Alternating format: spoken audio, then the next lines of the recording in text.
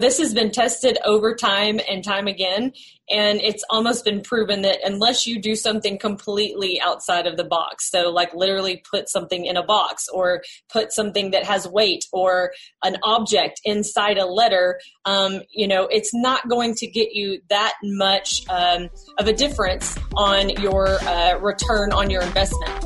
Welcome to the Creative Real Estate Podcast. It's Adam Adams, and when I'm not behind the mic, I am usually hosting awesome events, and the Raising Money Summit is coming up.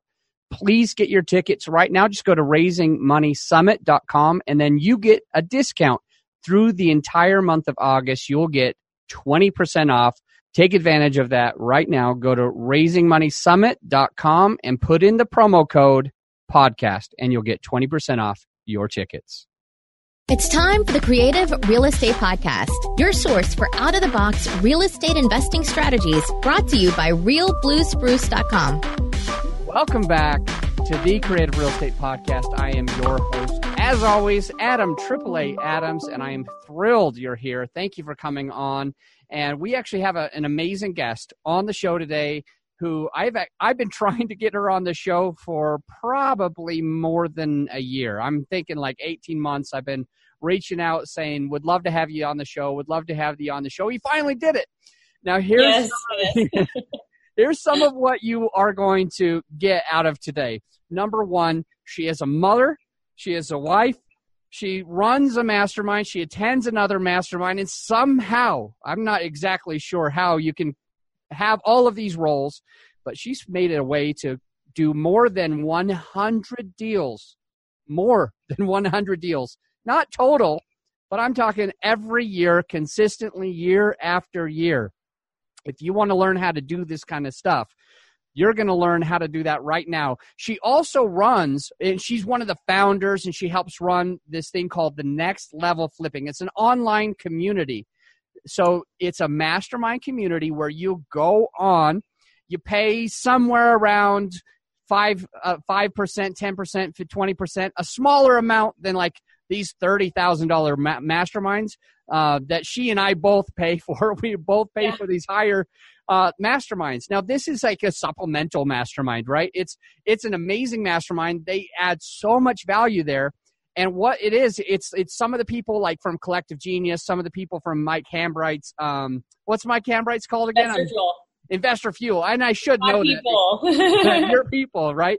And so it's all these people from different masterminds. And you have to have at least 50 deals each year to be able to even be considered to be in there. But it is about the 10th of the price to join that. And they collaborate and they put on education. They talk about how do you sell? How do you follow up? How do you do this? What's a CRM? How do you use your CRM? What are the best CRMs to use? Like, how do you trigger this? So they are finding a way to go from those 50 deals a year to like the 100 like Jamie's doing. So anyway, I am just thrilled to have her on the show today with you.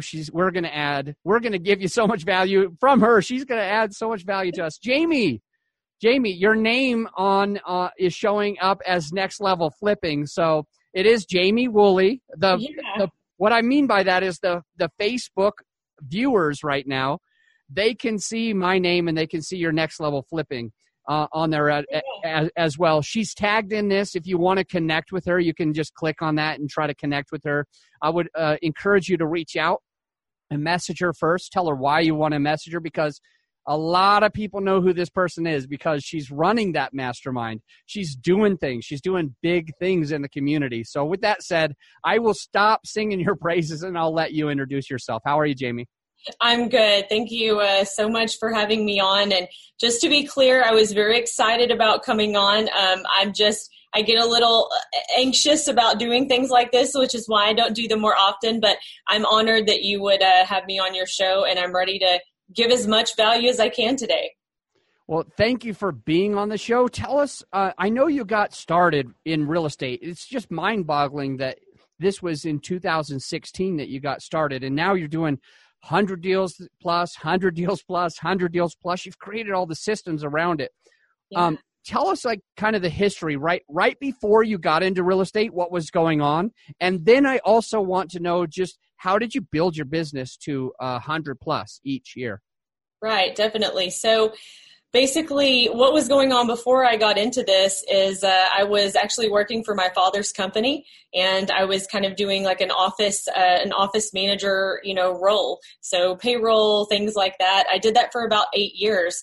Previous to that, I had my daughter when I was young, so I actually had a golf marketing company and a clothing company. So I've always been an entrepreneur at heart, but neither one of those really panned out to what I could see like this big future in, right?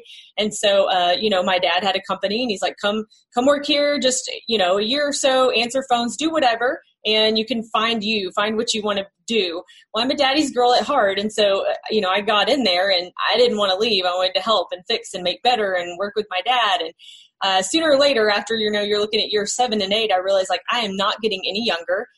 This is nowhere near a passion of mine. I'm passionate because I love working with my father, and I'm a daddy's girl, but this is like not me. So, I think like every other person in the world, I was watching HGTV. And when we had first gotten married, we were broke, so we had to buy a home that needed work, and we actually did all of the work ourselves. I didn't think of it as a business that time, but I actually liked it, working with my hands and things like that. I'm from the country, so I don't mind getting dirty. I don't mind working hard. Like, none of that stuff bothers me. So I just jumped in, and I started telling everyone in the company I was working at, I want to buy a house. Does anybody have a house, that needs some work? They're looking to sell. Cool thing, 2 of the technicians at that company actually inherited a house 3 years prior. One brother was not living there anymore. The other brother was, and it was in tax default. So they were going to lose their house. It was like the perfect scenario for me. So basically, I ended up negotiating with them. I had no idea what I was doing, by the way. I'm like feeling all of this out, making all the mistakes that you can. Don't know how to write up a contract, any of that fun stuff. But I did. And about a month before that, a B2B contracting crew came by and said, we renovate, spaces, houses, things like that. Here's my card. So of course, who did I call? I called them, So the first rehab, luckily the contractors were very nice and honest. They were just very slow. I ended up making $30,000 on my first flip. And so of course I fell in love. I mean, that was almost what I was making in a year, of working. So it just kind of transpired from there. So I learned how to flip first. I accidentally fell into wholesaling. I thought that was pretty sexy. And then kind of just gradually have learned different strategies and things like that in order to, be where I'm at today. So one of my favorite things, and there's a few that I could mention just from the pre-interview today, really what we were talking about that I believe that we should share right now. And I hope we can get to all of them. One of the things that really stood out to me is when I was asking do you have rentals? Do you do fix and flips? Are you wholesaling? And you actually said, I do all of them. And what I get from that is sometimes the property really tells you what to do with it. The property tells you if you need to do a lease option, a subject to, hold as a rental, do an owner carry, owner carry back, flip it, or go ahead and offload it soon. And I feel like each of these things is like a tool that you can use, right? So you've got a hammer, a screwdriver, and what's another tool? A drill. All right, yeah. So you got a hammer, a screwdriver, and a drill. And in some cases, you just need a screwdriver. In other cases, you got to use that drill. And in other cases, the only way this is going to work is if you go and grab that hammer. But you can't use the wrong tool for the wrong job. And so I love that you said sometimes we do this, sometimes we do this, sometimes we do this, but it depends on what the property's telling us. Most definitely. Can you go into a little bit more detail on how that works, how you know what to do with the property? Mm-hmm. So once we get the property in, we'll basically kind of evaluate that as to, we kind of have like 4 different boxes. So, owner carry definitely is going to depend on, the homeowner. That box could be X'd out really quickly if that's not something they're interested in. Subject to is kind of maybe an only option because there's not enough equity in there to do anything else with. So we really kind of have 3 boxes if those 2 are kind of checked out, and that would be to flip the property, to purchase it and owner finance it out, or to wholesale that property. Keeping it as a rental as well, so kind of 4 boxes. We just look at, like, if we flip this property, the bottom line, even if, this mistake happened and this happened, we feel like we get, let's say, $35,000. if we wholesaled the property, we feel like we could get, 25. If we held it for a rental, what would, our cash on cash return, be with that? And what does that appreciation look like? And kind of just look at it from a bird's eye view. And usually pretty quickly, there's a, kind of answer staring you very heavily in the face. There's two things to that, though. You do have to keep cash flow going in your business with the wholesaling model, which is our model. For me, I don't look at it as a wholesaling model necessarily. I look at it as I have a conveyor belt of inventory coming through, and I get to pick, which ones I want to keep in my portfolio, which ones, I can be creative on, which ones I can really make a nice, hit of cash to throw back into the business to keep growing it. And that's the way that I look at it. I don't feel like unless you're marketing directly to the seller, you can never buy property, whether it's land, commercial, multifamily, anything at the prices that we're able to, acquire these assets for. A moment ago, it sounded like you said that it takes capital to do wholesales. I'm not sure if that's what you said, but it sounded like you said that. And I remember also in the pre-interview, I have you quoted, cash that it takes to run a wholesaling business, quote, yes. end quote. And so the thing that I'm talking about right now is there is a dissonance, right? I hear a lot of gurus out there saying, wholesaling is the thing to start with because you don't need a single dime. It doesn't matter what your credit is. But now I have somebody who wholesales like 85, 90 houses every single year that says it takes capital to do this. So could you dive into that as well? I'd love to. I actually learned from that same method and same model, and I appreciate it, and I appreciate the mindset from where it comes from. So there's a low barrier to entry, and people feel like they can do all things, and that side of it is great. But in reality, if you want to create a business, you could probably go knock doors every single day and have the gas in your tank and, do that and make a deal or two. But to have something sustainable, to have something systematized, to not be in your daily grind each day of your business, it does take capital. If you talk to anybody that's pulling 30, 40, 50 plus, wholesale deals even alone a year, there is marketing and there is expenses and there is overhead, that it just comes with the territory. So on one side of the coin, yes, if you want to get out there and hustle and knock doors, you can come in this with not a lot of capital. And basically what I did is I got a $5,000 loan, and that's how I started all of it. And then I would save my money and keep saving my money. And only spend a small amount at a time. And that's how I built all of this up. So I didn't get I didn't get to walk into it. So I respect that because I did come in with not much. But in order to do what we're doing as a business, there's a lot of cash needed on a monthly basis. I mean, you're talking, so, people may, find this interesting, but anywhere from $60,000 to $90,000 a month, is what, we're having to cover with everything that we do. So it's a large amount, more than what I made in a year. So before I started doing this. That's incredible. $60,000 to $90,000 expenses, mostly on marketing, not a year, but a month. Is that what you said? Yeah. All right. Perfect. I learned a ton from you. Now, this is something that not most people hear about. So I'm grateful that you went into that detail. What I'd like to do to kind of further this a bit is I'd like to just lay out myself on the line and have you tell me what I did wrong, because I think that it will help a few listeners if they do want to get into wholesaling. And so let me take you back into 2015 or 16 when I was trying to wholesale. We were putting out in marketing around $2,000 a month. Okay. And I think that was around 3,000 letters. I think it was around 3,000 letters plus a list service. Okay. So we created 4 or 5 different mail letters and postcards, a few different of each. Okay. And then one would go to them, and then a few days or a week later or two sometimes, the second one would go, and then the third one would hit them the next week, and then the fourth one would hit, and the fifth one would hit. We were targeting specifically pre-foreclosure lists, And we tried both. Non-owner occupied lives in the state, and non-owner occupied lives out of state. Mm-hmm. And again, $2,000 a month, every month. We did this for about, it was $2,500 actually, because we did this for about 5 months. Every single month. We tried to answer the phone calls. We tried to answer them as soon as we could. We tried to book it down to everybody's house as best we could. And when they called, we tried to drop everything. I'm like, this is our lifeblood. We got to get there. Oh. So we did that.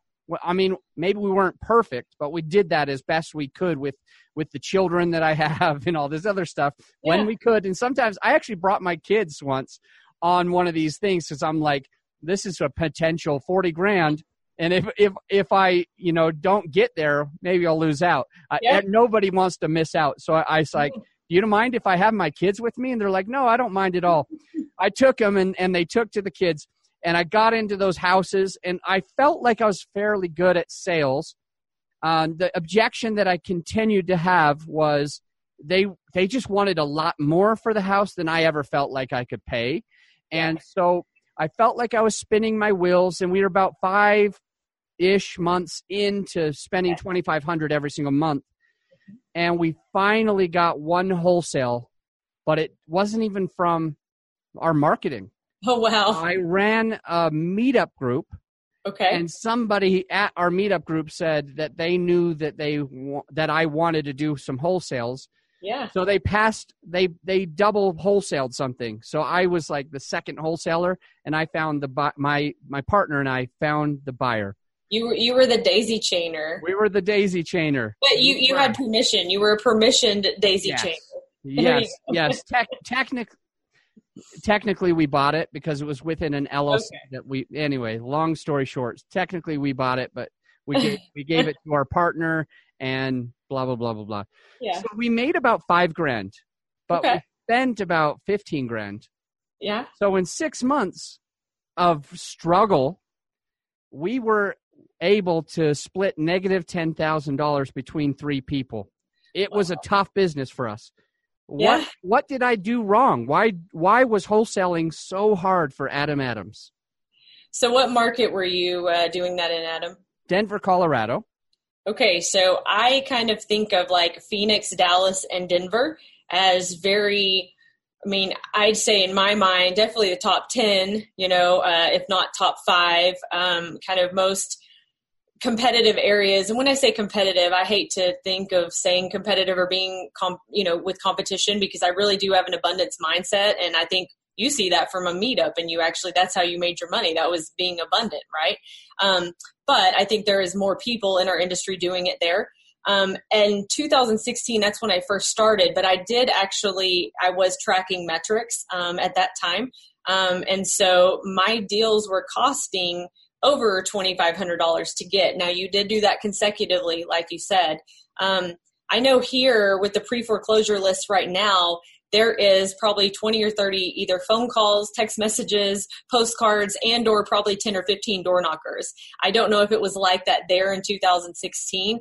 I'll be honest, I've never really marketed hard to pre-foreclosures. I think it's a really easy list to get, and I think that there's a lot of hungry people, and not that I don't feel like I could win or beat them out with the service and value that we provide, but I also feel like there's other lanes that I can go in that's not going to be so congested. So I can't specifically say, I don't know what your postcard looked like, I don't know who you were getting your list from, and I don't know what was kind of going on in your market at that time, but I had no lead sources that were, costing me $2,500 in 2016. On top of that, we've all heard consistency is the key, and it really truly is.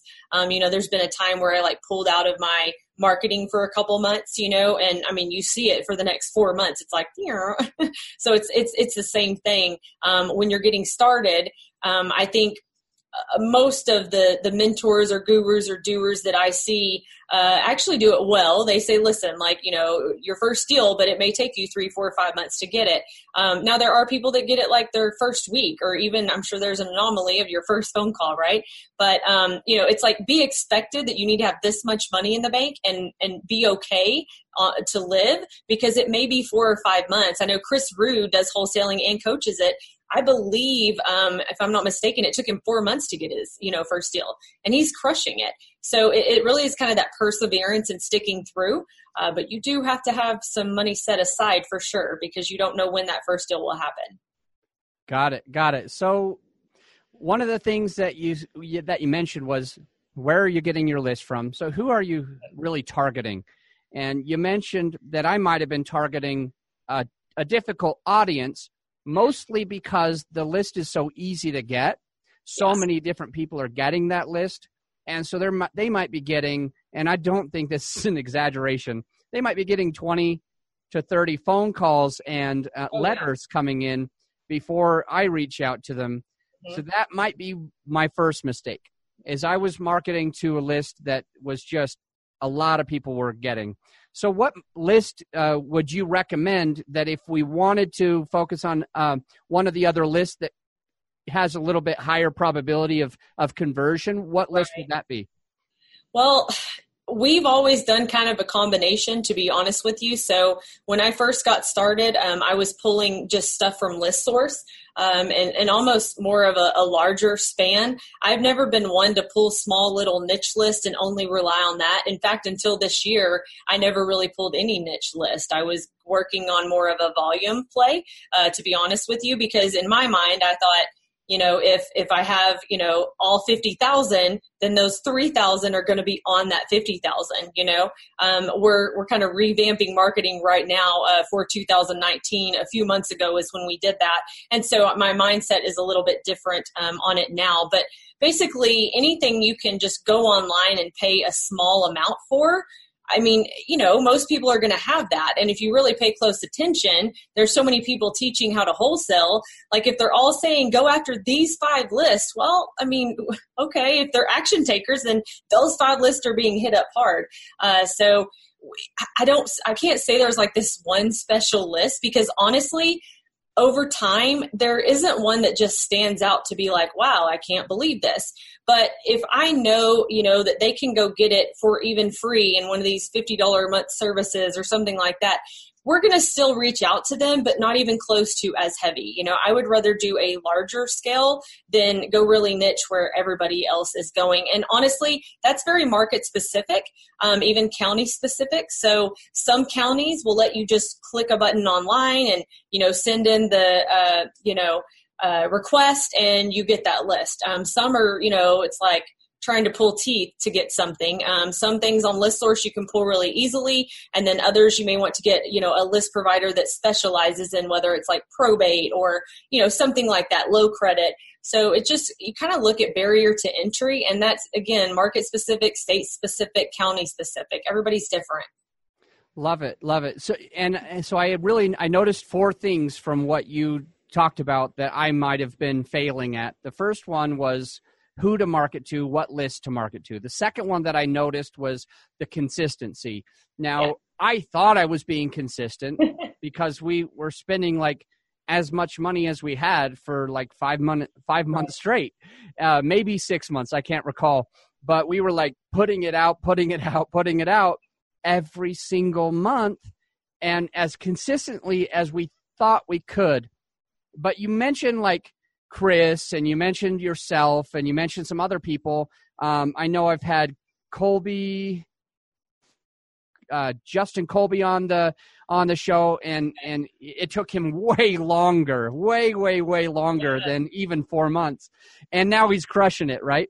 So it's the consistency. So I thought I was being consistent at the time, but I would have had to been prepared to keep putting out that money.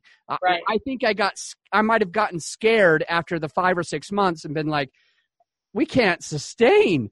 So yeah. I think that makes a lot of sense. The type of consistency. The third thing that you mentioned that I noticed is the marketing budget. My marketing budget was $2,500. Kind of small. I thought that was a lot. I thought that was a ton. I was like, this is 3,000 pieces of mail. Like, this is insane. There's no way I'm going to fail. But I heard you say that you're doing between $60,000 a month, $60,000 a month. Have you ever looked in the mirror and thought you'd be further along financially by now? If so, you're not alone. Many people find themselves wanting to ditch their 9-to-5, wishing they had more time with their family. What most people want is to simply live the life that they choose, and with plenty of money to do so. The good news is you can live an abundant life through apartment investing. Mark and Tamil Kenny with Think Multifamily help you take back the time and freedom so that you can live free from the stresses that burden so many. Through multifamily investing, they teach you how to set your family up for a lifetime of true success and fulfillment. They have helped hundreds of people just like you. Patrick, for example, who since working with Think Multifamily has purchased over 900 units, with another 850 under contract. And at 27 years old, was able to quit his demanding job in corporate America. Regardless of your age or profession, Think Multifamily can help you create the life of your dreams. As hosts of the new Think Multifamily podcast, Mark and Tamil will walk you through the journey step by step to make sure you are completely set up for success. Through this interview-style podcast, you will gain a proven strategic apartment investing system and hear stories from successful investors, all to help you be light years ahead of those who try to do it alone. Subscribe to the Think Multifamily podcast today at thinkmultifamily.com/podcast. What, may I ask, is a good marketing budget? Since I was doing $2,500, you're saying, right, you can already intuitively say that's a small budget. Yeah. What is a budget that we should look at as the marketing specifically? Oh gosh, that's such a hard question because you have pay-per-click, which is, on average in markets like ours, you're talking $7-8 grand per property, right? And there's some other markets, that it may be only $2,000 or $3,000. So this is a question that honestly, it's not that I would not want to answer. I'm going to answer the best I can, but when you talk about every marketing channel, that cost per deal is very different. When you talk about market, that cost per deal is very different. So as someone that lives in, let's say Paris, Texas, or something like that, a very small, country town, you could get away with probably throwing out some RBMs and a few yellow letters and do really well. But when you're talking about large metroplexes like ours, you're not going to be able to spend $2,500 a month and make a business out of it. You may be very creative and very, have some drive and hustle, and you can maybe get a deal out of that, and make something happen. But I think, it all depends. Direct mail, you've got your RBMs, you've got your text messaging. So that's such a hard question to answer. If it's not like market specific or deal, marketing channel specific. I don't know if that helps at all, but it really is it's really different. Like I can't tell you like somebody in, Birmingham, Alabama compared to here versus a North Carolina versus it's different. Perfect. Well, now I have a fifth thing to talk about, but I'll go to the fourth first. You mentioned the market. You immediately you're like, well, what market were you in? Because that was intuitive to you, like that it mattered where I was putting these dollars. And you mentioned that Denver might be in the top 10 or 5 of cities that are getting door knockers, ringless voicemail, RVM, text message drops, direct mail, etc. You mentioned that Denver's one of the tougher ones. Should I then, because of what you said, should I then focus on a different market? And if so, how do I pick the market? So, I have personal experience with this. We did go virtual for a few months. On top of what we were doing, it was almost like a just a fun guinea pig type of test for me, because I do see a lot of people going virtual, and I just wanted to see, like, could I do it too? It was almost one of those, like, I'm competitive. So I was like, if they can do it, I can. And I'd put it off for so long. It'd been on my mind so long. I needed to just either like shelf it or do something about it. And so we went into about 5 different markets. We did, small test marketing. We actually made money. We sold all of our deals, but we did realize that having boots on the ground is very strategic. Even though we were doing it virtually and you could take pictures and we could, find buyers and things like that, we felt like it did take someone on the ground there. That would be our comfort level to do that. So it is a smaller amount that you're having to spend in marketing per deal. It is also a smaller amount of assignment. So, as if our average assignment here is about $22,000, we were looking at $5,000 and $7,000 and $8,000 assignments. So, when you think about that, if you can do, 12 to 15 deals at $22,000, or you could do, 40 deals at 5 or 7, well, that's now putting that extra stress on your team. Your stress on your dispositions, your stress on your transaction coordinators. So in return, you're going to have more problems, which come with more people, come with more problems, which come with more staff to handle those. So we kind of realized that we have such a large population here that we can go a little bit deeper and a little bit wider, and that was what we chose personally. I know there's some people in California that, they're like, well, it doesn't matter how deep or wide I go, like, it's rough here, and so I get that. You're in the middle of New York City. I mean, those are probably not great areas to wholesale, and so I know that, personally, some people that do that go on in some, secondary and tertiary markets around their area. But I know lots of people that do it virtually and they love it and they kill it. And, I think it's kind of to each their own. It's how you like it. And we just kind of found our own way and how we like it. Love that. Love that. Thank you so much for going into that. Yeah. The last thing that I'm noticing that I may have done wrong is marketing channels. So when I look at all these marketing channels that you're discussing, I skipped most of them. So RVM is something you throw around like everyone in the world knows what that is. Right. I barely know what that is because I have this podcast. I've never used it. I know it means ringless voicemail. Yes. Could you just define what a ringless voicemail is really fast, just in case other people are like I was? Right, most definitely. So a ringless voicemail is basically a pre-recorded message that will go directly into the voicemail of whoever you are sending that to. And so that it is that simple. I mean, it's you pre-record a message, it goes directly into their voicemail, and then there's, a callback number, and they will call you back and most likely have some not good words for you, but you may find a few that are excited that you happen to drop that in their voicemail. Got it. Now, I have a lot of questions on this. So talking about the marketing channels is probably going to be our last subject for this podcast. Awesome. But I think it really I think we're going to learn a ton from just having an expert on the podcast that has done some of these things. The next thing that you mentioned as a marketing channel available out there is the direct mail.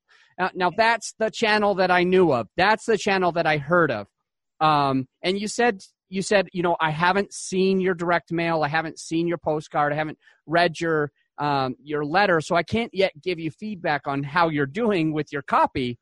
But let's just talk about if there is a tip or trick on how to do direct mail the right way. Right.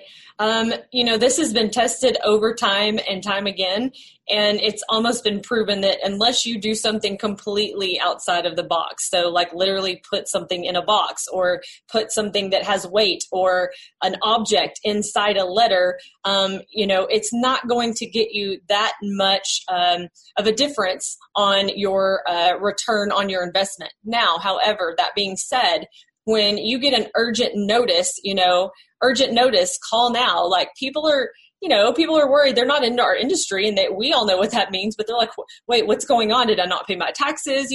So you're going to get an influx of calls, which again, more calls, more people, more problems.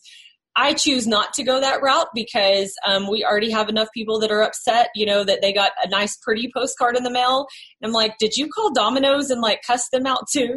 Like what's, but I think with copy, yes, it needs to be clear. It needs to be, it needs to be written well, but I don't think that there is a huge variance in that.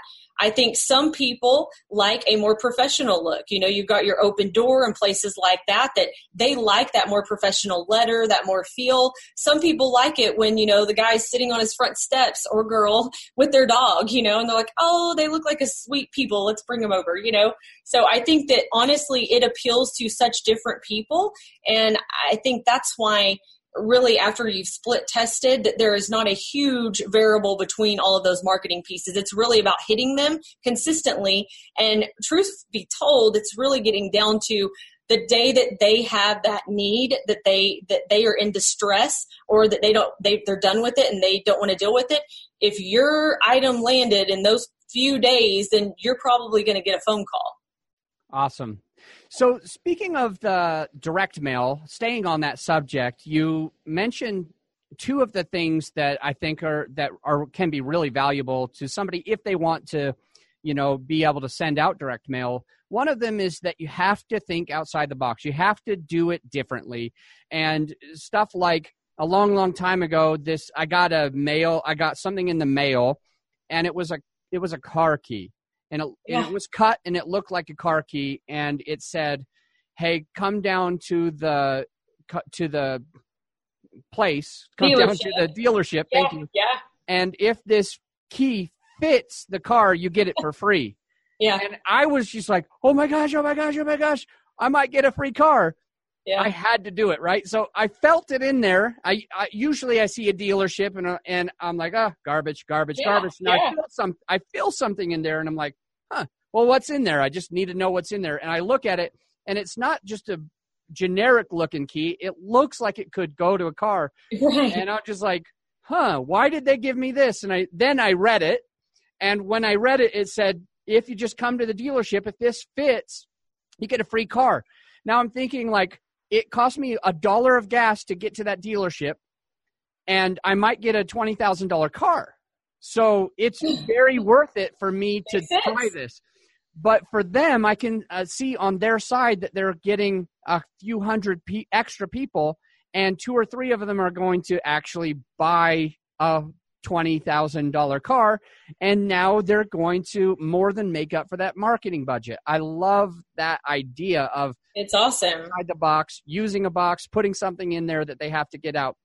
The next thing that I really noticed that you mentioned about your direct mail, and this applies to other things, is split testing. You use this word called split testing. Yeah. It's a word that most marketers do know, but there's a lot of people listening that are like, how do you split test? What is split testing? So if you could kind of share how to split test direct mail, and then we'll move on to the next part of the topic.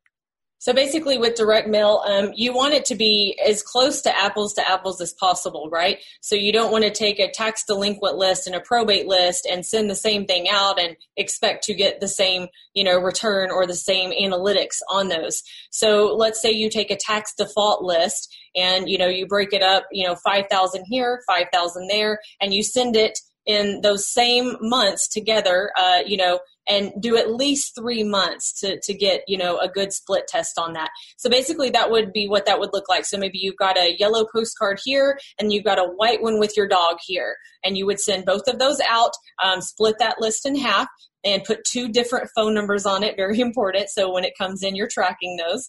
And then at the end of that 3 months, you'll look at how many phone calls you had come in. Out of those phone calls, how many of them turned into a viable lead that they were looking to sell a property? And out of those leads, how many turned into a contract? And even then, you will deep dive even more and say, okay, well, maybe we had 5 contracts here and 6 here, not a big difference. Well, the average spread over here was 10,000 and over here it was 16. So you really, it's like being a detective, if you look at it from just how many deals did we get, you may really go wrong and say we're going over here, when really, I would rather get larger deals and a lot fewer of them than, more deals and less profit, right? So you're saying you'd rather do 5 deals and make $100,000 than 100 deals and make $100,000? all day long. The other things that you're mentioning here, I've got you quoted. There was a time today that you said, I already know this metric that my average assignment fee in the area you live is $22K. Like right. It was not 20, it was not 25, it wasn't between 20 and 25. You know the number. Yeah. You're tracking as you're split testing, you're looking at the analytics. You're tracking KPIs. You have separate phone numbers. And you're not just looking at which one brings you the most amount of deals, but you might see that one of them brought you 6 deals that all netted $5,000, and the other one brought you 5 deals that all netted you $13,000. So now you're looking at, I like the one that brought me 5 deals for $13,000. Me too. Better. Me too. all of this is phenomenal, and I bet you anything that people that are in your online mastermind, you're probably teaching them how to do this when they ask you, like, oh yeah, this is how you do that. I'd love to tell you that, but actually no. I mean, everybody in our mastermind better be tracking their numbers, or they're really not a good fit anyhow. I mean, we try to get really down to some details and nitty gritty, like change this wording up on a text. I mean, there's some very valuable information being shared in the mastermind, and it's constant back and forth on like how we can tweak this. Because once you're at a point, Adam, I mean, let's just be honest, once you're doing 50 plus deals a year, and it doesn't even have to be that many deals. Let's say you have a 7-figure business, or a year, or high 6 figures. You should already have down that you're tracking your numbers, and you know those kind of basic ABCs of, being a business owner in our industry, honestly. So those aren't conversations that we're really having in there. Now we are having conversations on how to display that information that's being tracked. Like, what dashboard are you guys using? Is it pulling from this or doing that? Or what metrics do you like to look at within this? But it's definitely not your basic, you need to be tracking your postcards kind of thing. No. Okay. So this is not a group coaching program for newbies. This is like people that are crushing it and how to get to that next level. I'm glad that you made that distinction. Yeah. Still talking about the marketing channels, which I failed at, and it's probably why I lost a bunch of money trying to wholesale. Thank you for pointing that out. And now we have thousands of listeners knowing that I failed at something. Thank you.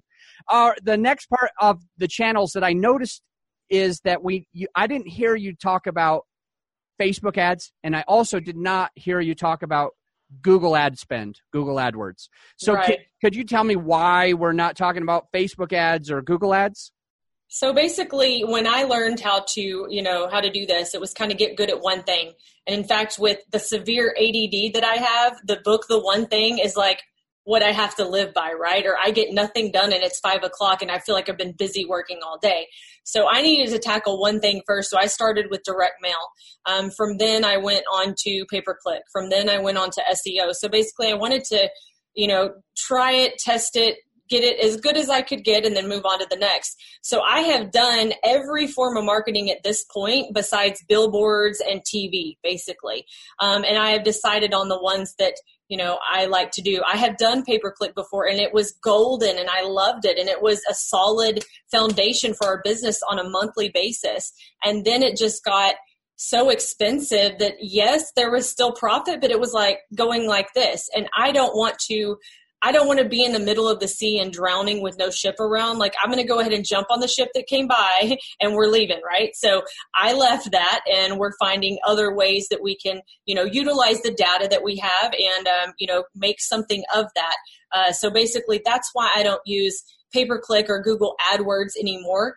We do have SEO. That is a long-term play. That's a 1 to 2 to 3 year play within, markets like ours. So we are doing that. I'm good for the long haul. And then we do, the direct mail and a little bit of RBMs and a little bit of texting. But I think that as we go on within our industry, and Facebook ads, by the way, I tried 3 different companies, all very well vetted and amazing people. I actually really like the people that have those companies. But I spent $30,000, and thank goodness I got my money out of it, but not $1 more. So I probably lost a few $100s.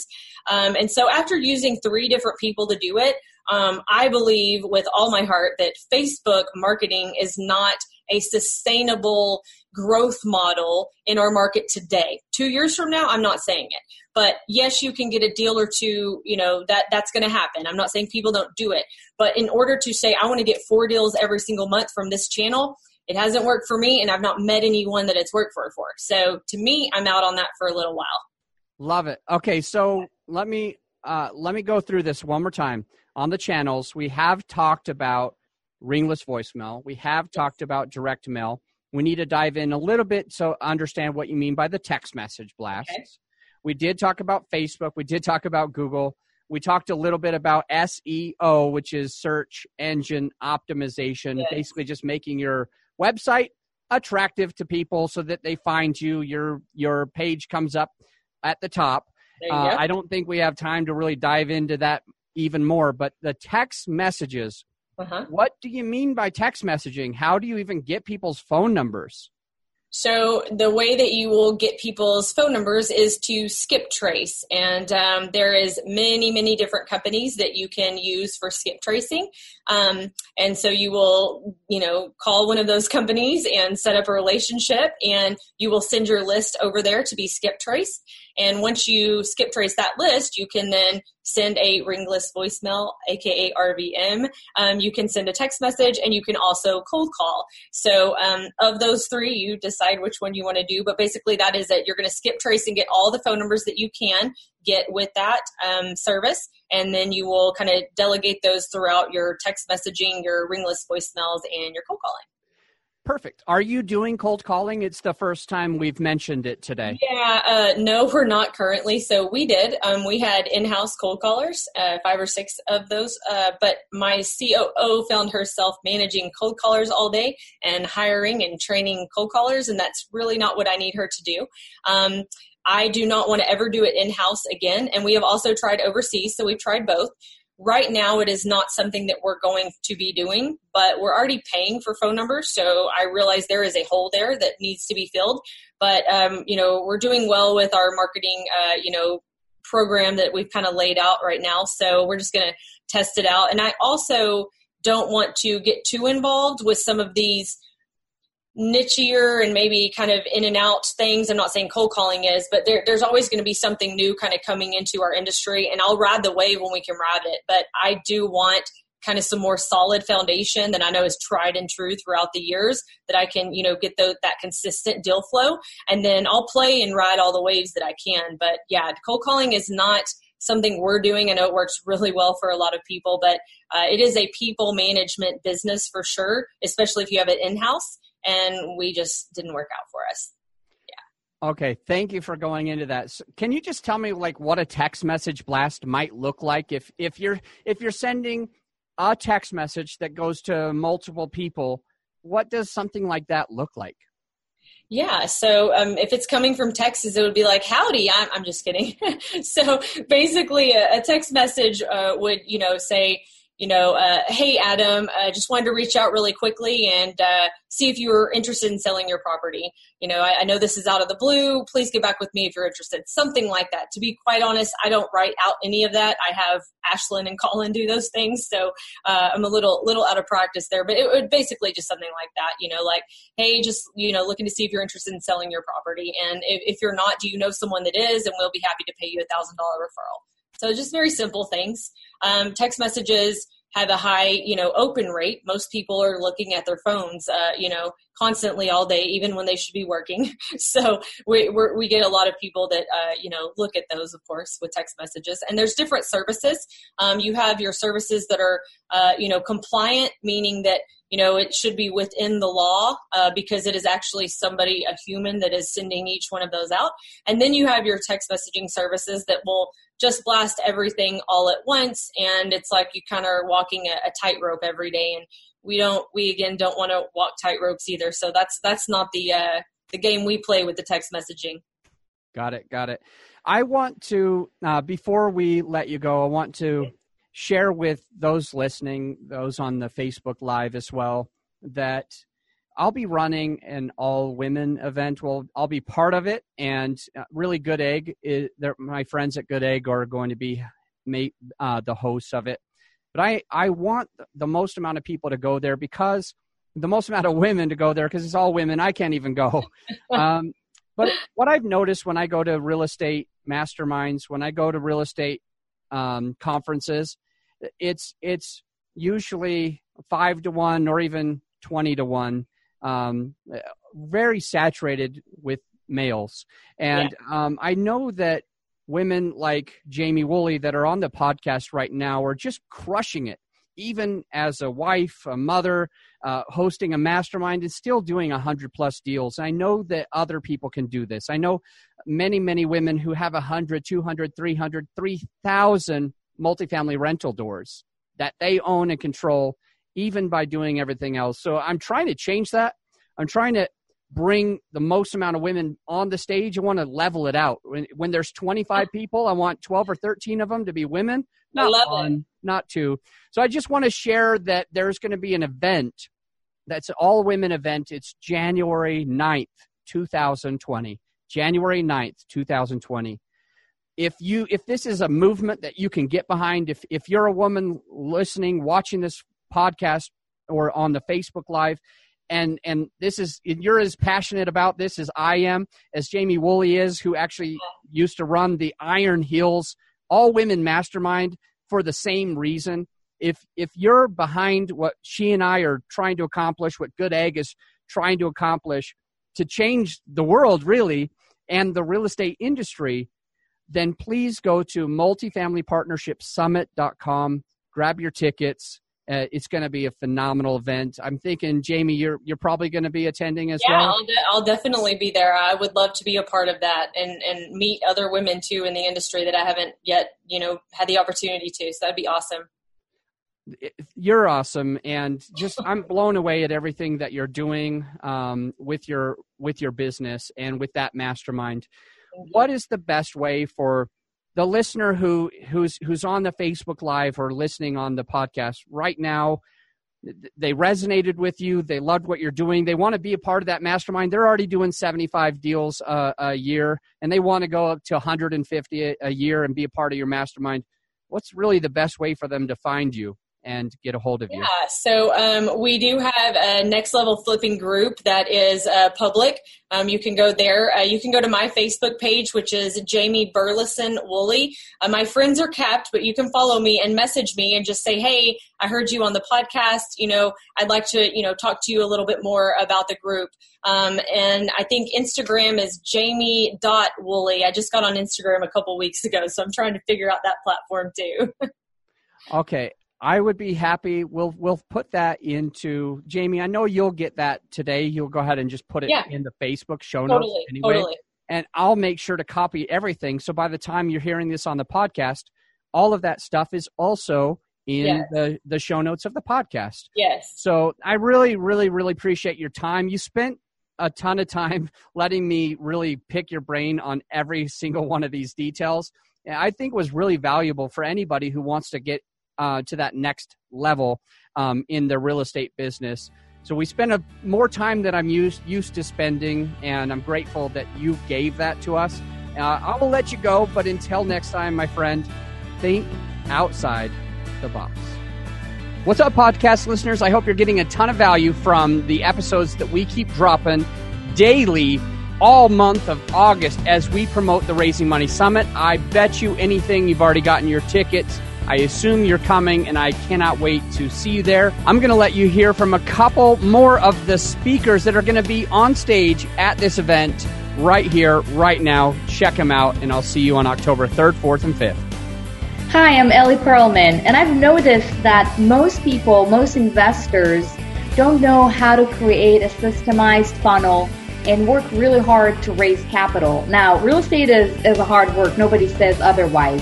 But I have found a way to build a really, robust and really easy system that generates hot leads straight to me. Investors are reaching out to me on a weekly and sometimes on a daily basis. So I'm able to add between 3 and 5 investors to my investor list every week, and that's with minimum effort.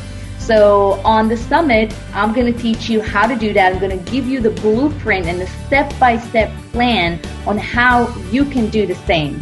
so you can generate hot leads of investors reaching out to you on a weekly basis with minimum effort. If you know how to do it right, it's a lot of fun, and it's not as hard as you think.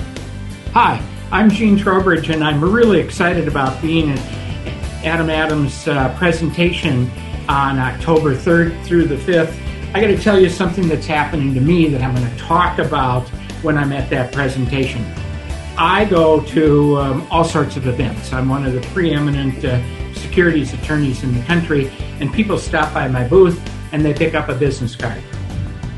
2 days later, I get a solicitation from them to invest in their deal. That's totally illegal. I need to tell you about how you should not do that. My best legal advice to you is don't do that. You don't have a pre-existing relationship with me. You don't have a substantive relationship with me. I'm going to talk about all that. And it's not just me you're soliciting illegally. It's all the other people that you haven't built the right foundation with before you go ahead and ask them to invest. So be sure to be there early on the first day to hear me talk about this, because I'm going to keep you out of trouble, and then be there at the end of the last day where Jillian Sidoti, my partner, is going to give you a rock star performance that you cannot afford to miss. So I'll see you in Denver, October 3rd through the 5th. Thanks. Hi, everyone. This is Pili Yarusi from Yarusi Holdings. I am so honored to be speaking at the Raising Money Summit coming up in October. At the summit, I'm going to talk to you about how focus gives you more success and how your passive investors will see that and trust you even more because of that, because you have the focus. I mean, all of us know that as investors, if we see that our fellow investor is focused, is clued into exactly what they want and how they're going to get it, we see that and we are attracted to that. So, I mean, think about that in the passive investor side. They know what they're looking for and they see it in you if they see the focus in you. And finding this focus was really, really difficult. Jason and I, my husband and I, went from A to B, which was me getting my real estate license. We started flipping and wholesaling. And I found out that flipping and wholesaling, at least for us, was a job. We weren't investing our time wisely. But we learned how to do real estate. We learned more about the business doing that. We got into small multifamilies. We found a couple in Indiana that gave us permission to look out of state, look further than our hometown within like that 30-minute circumference that we were driving to do our flips. We found that permission to look further. So from that, Jason saw the possibility of going bigger. Of course, at that point, I was like, oh no, I can't. Let me just focus in on this. We'll do our flipping and wholesaling and we'll do our small multifamily, but doing 100 units, 500 units at a time. Wait, what? That's actually possible? And we found out that it was. So a year, 2 years later, we're trying to do everything at once, and we just figured out that we can't. And we came to the decision that we're not going to do that anymore. We started dismantling our other businesses, and we focused on multifamily, and we are on the way up because of it. And I want to show you exactly how we did it and our story that drove us to the point that we are at now, where we are all in on multifamily, on large multifamily, and finding and offering people the opportunity to join us. So again, this is Pili Yarusi for the Raising Money Summit. So honored to be going there and so honored to meet you. Bye now. Hi, I'm Kathy Fettke, co-CEO of Real Wealth Network, and we started raising money for syndications back in 2009, so I guess you could say it's my 10-year anniversary. We did some things very wrong in the beginning, and we are doing them very right today. Unfortunately, I'm seeing a lot of new syndicators make the mistakes that I made in the beginning and mistakes that are way worse than I could ever have dreamed up. So I'm excited, so excited that this event is happening. that I can come and teach people how to really build a business that will be there for the long term, and that investors will just be waiting in great anticipation for your next deal and have money set aside that they can't wait to send you.